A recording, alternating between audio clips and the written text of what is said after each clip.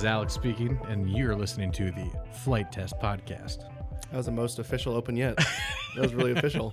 That's why I don't. I'm about to say, did something change? Yep, we're still winging podcasts. That's why I don't host the podcast, I guess. So, as is probably indicated by the title, we were talking to Peter Sripol. What's up, Peter? Hey, guys. Our long-lost friend. Yes, our long-lost friend in cold. You abandoned me. Literally out in the cold. It is How is it over there in Dayton? Actually, it was about summertime, but it's cold right now. Yeah, you got snow and stuff over there? Yeah, we have snow down here. It's really stupid, but okay. It's too early in the year for that. So for the few of you out there that don't know, Peter Sripol, you worked at Flight Test here for what, about 2 years, 2.5 years, 3? Yeah, about 2.5.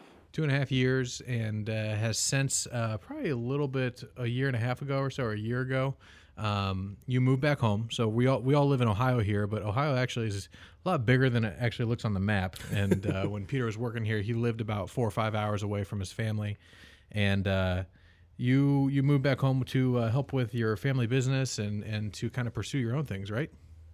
Yep.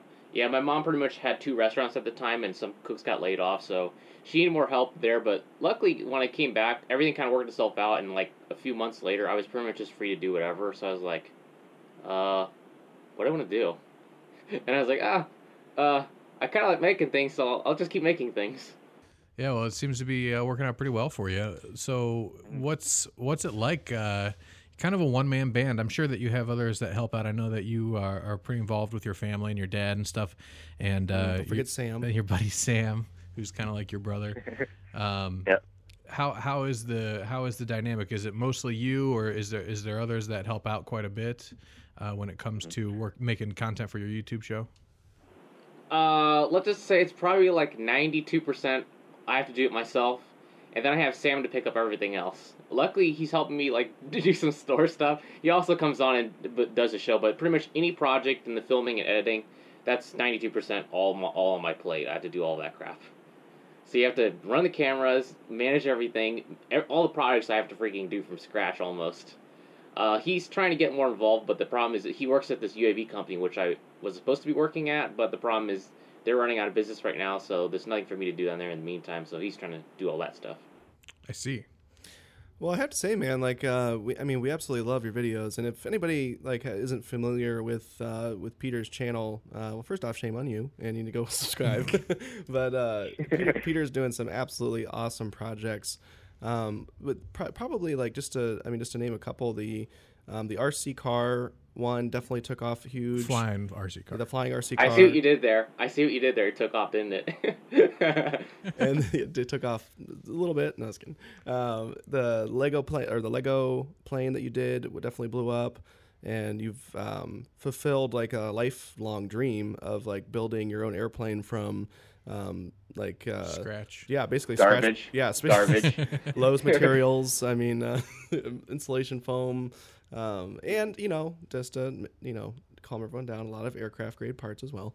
Which that video series was absolutely amazing. I mean, you had a lot of people, I think, absolutely white knuckled, and just to see how well it went for you was really, really, really cool. Yeah, we were super stoked. I love the Reddit threads. Yeah, the Reddit thread on that thing was hilarious. Like people were comparing it to a Cessna and to like something that flies at like 120 knots. I'm like, come on, dudes, this thing flies it rotates at 20 knots. It's not that dangerous. I can put hand truck tires on it. That's funny. Well, before we get on to your home built airplane, we'll talk about that in a bit.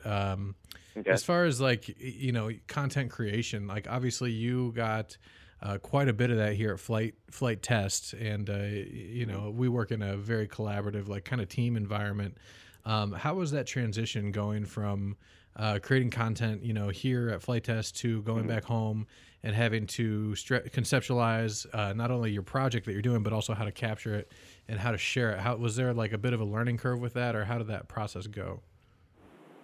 Well, I have to say, I was pretty amazed to like work with you guys too. Like doing all that stuff, I've learned so much about like what it took to make this. Because even before working at Flight Test, I had like a small YouTube channel. Don't go look that up. It has less than 5K subscribers. It's called Foam and Tape. Foam and Tape. Look it up. Yeah, the Foam and Tape days. But Yeah, just seeing how it kind of all put together, I was like, wow, there's a lot going on here, but I'm not really sure how to do this. So I kind of ran with it when I first started, because like Josh would always make us fill out that paper where we kind of like list ideas and stuff, and have to come up with all this stuff and kind of storyboard like what we need to hit. So I tried that in the beginning, but then at the same time I was like seeing like a little more loose vloggy type stuff, and I've kind of like loved how you guys done that with the vlogs as of late. It's more kind of like laid back and everything's kind of just like free floating. So I wanted kind of a mix of that, and it ended up being like really entertaining and watchable, and it's not too much of a handful to edit either. Yeah, I can kind of relate. And actually, just like kind of a fun fact, like shortly after you went back home and kind of started doing your own thing, that's about the same time as when we started doing the vlog. So like, I feel like you and I both have probably been learning how to capture content, how to edit, that whole thing kind of at the same time. And kind of like what you said, like you just jumped right in and started doing it. And if there's anybody listening out there who has thought about kind of doing your own thing, that would be my number one piece of advice. It doesn't matter, what your experience level is, because I had some design background, but no video or editing background. The best thing that you can do is just jump in and make something. And then once you're done doing that, do it again. And every single time you do it, here I am 130 some vlogs later. I'm still no expert by any means, but I've definitely grown a lot and learned a lot of different skill sets over the past year. I'm sure you can relate to that too, Peter. Yeah, especially I like seeing how you edit it too, because there's like it's one thing to like film some stuff and take it to a production company. I've talked to other YouTubers and I actually collab with them as well, and there's something different about just the guy that starts the project from finish and you film it and you edit it and you produce it. You get the full story that way, because things sometimes get lost in translations because of, I know some other people that have worked on some TV shows as well. I've talked to them. It's not as genuine that way, so it feels more genuine when you can kind of control it yourself and just upload what you want to upload and put the story up that you captured. Yeah, definitely. It's almost like your editing style on your video. It kind of becomes like your fingerprint. It's your style, and that is almost just as big of a part of the content as your personality itself. So maybe the editing isn't as good, or maybe it's really good, or maybe it's a little bit different. That becomes like not only the personality of the video, but also you as a person, because people see that. Like people, when they see you wrenching on your projects down in the basement and see those time lapses and see the camera fall over, or like whatever it may be, they know that you're the one doing all this. And it kind of, I think it gives the piece of content like a little bit more meaning. Yeah, a little more authenticity. And Peter, I agree with that. Peter, I'm sorry for bringing this up, and you're going to hate me, but do you recall the micro radian video? Oh, screw you, Austin. Well, the reason I bring that up is because it's really cool to like watch you like go from the guy where like everybody on YouTube was like, "Who's this guy? Yeah. Like, what's this guy doing?" To like somebody that's really, I think that in some ways, like obviously you're still learning and growing, but have kind of mastered your own style and like mastered your own. Like I'm really glad that like I really enjoy just the style of videos, and that's just partially that's just because I know you, but also I know that the style of your videos is you. Yeah. And I know that like I feel like when I watch your videos, I don't think I've missed one yet. Like I feel like I'm literally like hanging out in Peter's basement and watching him work on something. And like that's a really cool thing that is not easy to capture. That's not an easy thing to do. Yeah. Well, and I think too, like it's cool watching that style, but it's also really cool watching the progression. Yeah. Like not only of the content itself, but also just like the way you edit it, the way you present yourself on camera and all that stuff. And it's the same like with your channel. If you watch like one of your first videos compared to your more recent ones, same thing with like our episodes and even like my vlogs. Yep. You go back and watch some of the first like couple dozen vlogs. It's like almost like a completely different kind of style today than it was back then. It's just kind of interesting to watch it progress. And I think that's kind of the allure of like social media and like vlogging and these YouTube channels that everybody likes to watch. In some cases, more than cable television. I mean, most people I know in my circle of friends, they don't even have cable. My wife and I, we don't have cable. We just watch I watch YouTube, sometimes, Netflix, other than that, video games. Yeah, it's the same here. I don't have cable in my house either. No one I know has cable as well. We kind of all dump the traditional media outlets. It's kind of fun seeing like individuals like take on most things. So that's what I've been doing and getting all my information as far as well too. I just go on YouTube and just browse. Yeah. One question I had that I thought of earlier was, I know that back when you were here working at Flight Test, in your spare time, like on the weekends, obviously we'd come here and we'd shoot content and we'd have fun working together and flying, stuff like that. But when it came time for the weekend, I know back then you would either go home to see your family or you'd be playing some video games online or something like that on PS4. How does your free time, or if you even have any these days, what does that look like? Is there something that you do to kind of like unwind after a day of like shooting and capturing content? Are you still playing PS4, or what's your spare time look like? Yeah, I've still actually been playing PS4. Like, usually, like my brother's in Hawaii and all that, so he doesn't get to like play till like 6 to like 9 over there. So by that time for here, it's like like 1 or 2 in the morning. So then we'll play Grand Theft Auto races and stuff, and we'll just drive cars online and just race people, and we'll do that, and we'll just chit chat about stuff. And if he's not doing that, I'm usually playing like this VR game called Rec Room. I'm not sure if you play that or not. I have. It's really fun though. Yeah. Do you have? I kind of like that one. Do you have PSVR? Yeah, I have PSVR. I just got it like a few weeks ago. Nice. Actually, I've had mine for a while, and I just I just put it up for sale to buy some RC trucks.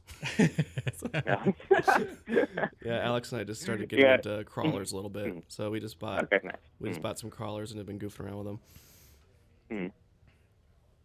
So what else is obviously we just had the New Year. Happy New Year, by the way. Yeah, Happy New Year, bud. What's the next thing on your plate? Obviously, you had a killer year last year. Do you have anything like big or something that you're really excited about for 2018? I'm gonna try to build another Death Trap flying machine. Hopefully this one does its job better. No, I have no idea yet. I'm still kind of mulling around between projects and stuff. Like another project I'm gonna be working on in the next few weeks is an air sled. Because you remember those big motors on that airplane that I built? Yeah. I took them off. I took them off right now because I'm expecting T-Motor to give me some motors eventually. I've kind of started talking to them a little bit, but they just want to Skype call and all this stuff. So in the meantime, I got these motors off because they're a lot stronger than they need to be, but the problem is they're just not big enough as well. They're just not perfectly matched to that airframe, so I'm going to mount them onto a sled and try to, go like 50, 60 miles an hour on some snow-covered roads, and we'll do that. That'll be a lot of fun. Have you seen the, I forget what they're called, but they're like, they have an actual name for them, but they're basically, they're like Cessnas that people like ride in backwards, and they cut like, the tail off. Like those things are crazy. I've seen them. Yeah, they have them up in Alaska. I wish I knew the name of it, but they basically put like a VW motor on the back of them instead of like the Cessna engine is, and those things just haul. But that's gonna be cool, man. That's gonna be a really cool project. That'll be really cool. Yeah, I've seen. I'm in a bunch of paramotor Facebook groups, and there was one guy who took his paramotor and put it on like this huge. Oh, actually, I think it was just like a big like boat. He put it like on a big boat, and he just went flying around on the snow. He was going like super fast. It was super cool. But I'm pretty much gonna be doing that. That's gonna be awesome. Speaking of Death Trap flying machines, let's talk a little bit about your airplane. So, kind of give us the breakdown of like how that all started, and what were some of the challenges in making this airplane. Which, by the way, I would say I just want to say real quick, by the way, like that's like a 6-part series or something like that on your channel. Yeah. So like if you people want to see it for themselves, we'll put the links below. Yeah, absolutely check that out. Sorry, go ahead, Peter. Well, it all started at Oshkosh. I was like, there's some airplanes over there, and I was like, I want to build an airplane, but I don't have money to buy an airplane, so we're gonna have to build the airplane. So then I came home. Actually went to Cracker Barrel first. I still have the original sketch of this, which is kind of funny. It's around here somewhere. But I started doodling on a napkin, and I was like, yep, this is the airplane I'm going to build. So fast forward a few days later, I just did the whole RC airplane thing to test it out. I would test minimum, controllable airspeed with a single motor. Not that that's completely relevant, because if this thing craps out, it's going to fall out of the sky because it's so draggy and slow. But I had that sketch done. So then I went to CAD. Actually, no, I CAD'd it up first, and then I printed out a smaller, 1/6 scale model to fit a 1/6 scale, G.I. Joe action figure thing. So that flew around great, and then I proceeded to build the big one, and I have no idea how I did that. I just went to Lowe's, bought some stuff. I did a lot of research too. Yeah. Basically, if you're really wondering how I did that, endless amounts of research, studying existing ultralights and other airframes. Well, the interesting thing too is the way you covered it. So you actually kind of covered it live. How many part video series is that? I think it was 6 till I got it flying, and then there's 7, which is like the first test flight, and then 8, which is the real flight, the good one. Yeah, so there was like, six videos of it getting ready, and like you actually released those as you were building it. So you didn't even know if it was going to fly. We didn't know, like the audience didn't know. So you actually got quite a bit of feedback from the people watching on YouTube. There's also a lot of funny comments. And so what was that like? Did you take a lot of that feedback from YouTube and actually implement it into the design? Actually, yes, that's a very good thing.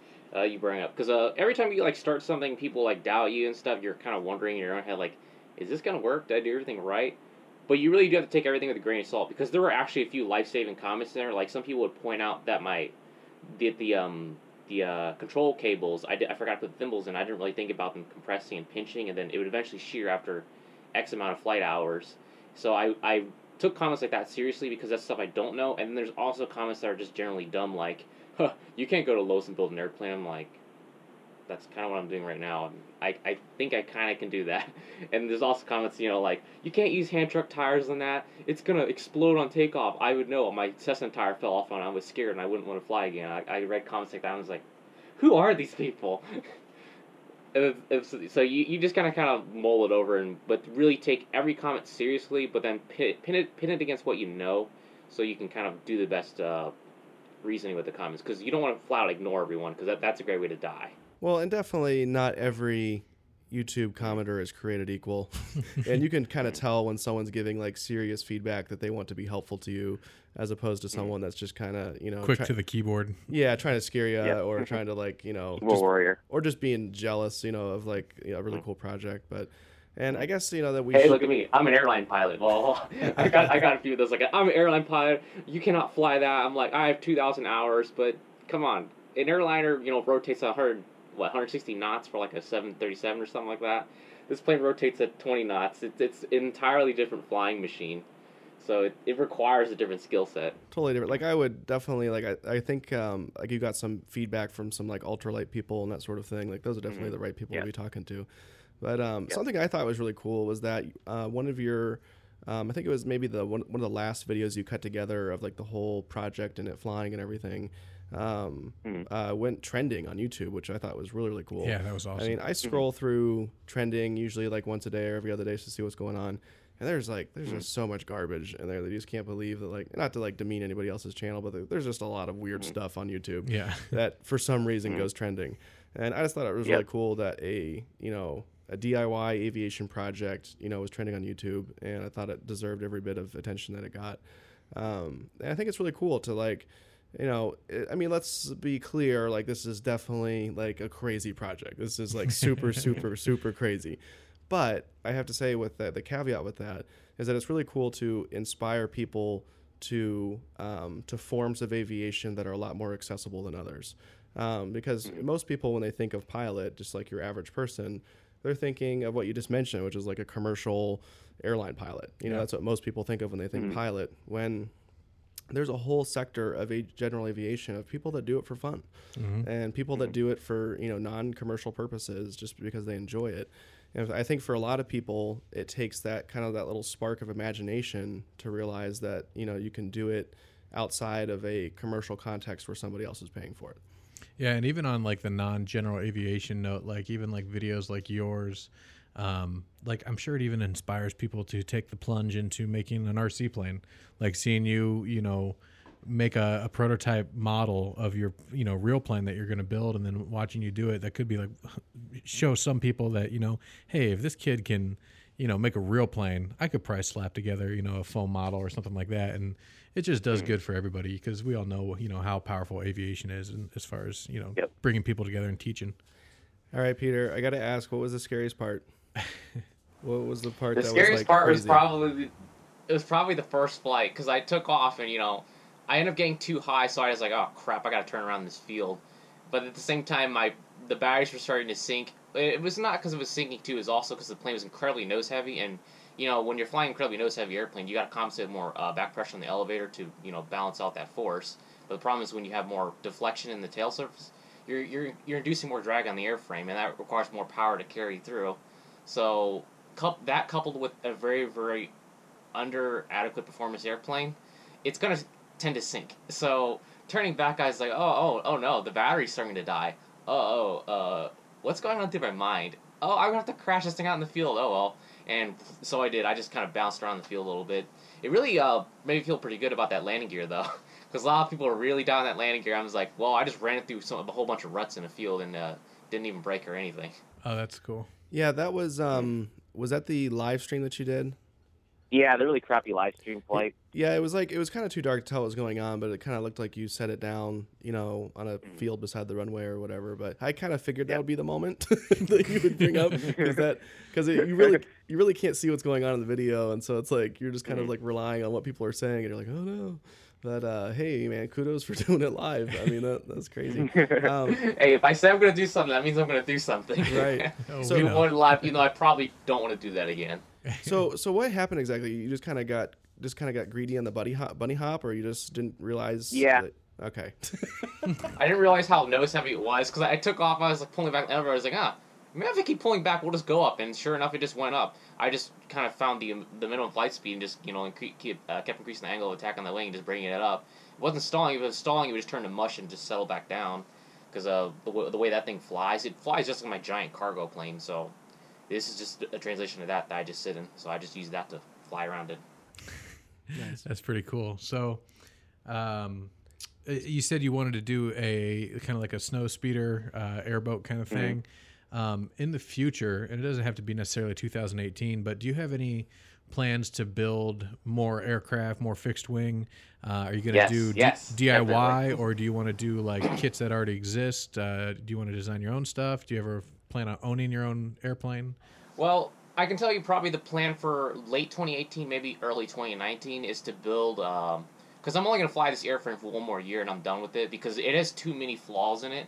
Nothing super fatal, but anything stretching past 3 years would start to put it in jeopardy because, the wood is unprotected in there because I wasn't really sure what I was going to do with it. There's a lot of unknowns as far as, how that thing was actually put together. And I put some things together wrong in there that I know about. But they're fine enough for just some, smooth flying. But after, X amount of years, it's going to start fatiguing through the wood and whatever, and I'm going to have to change those parts out. So I'll probably just hang it in the museum, maybe donate it to EAA, because they were asking about it. That's cool. That would be awesome. I'm going to just fly it 1 year and just like, all right, I'm done with this death trap.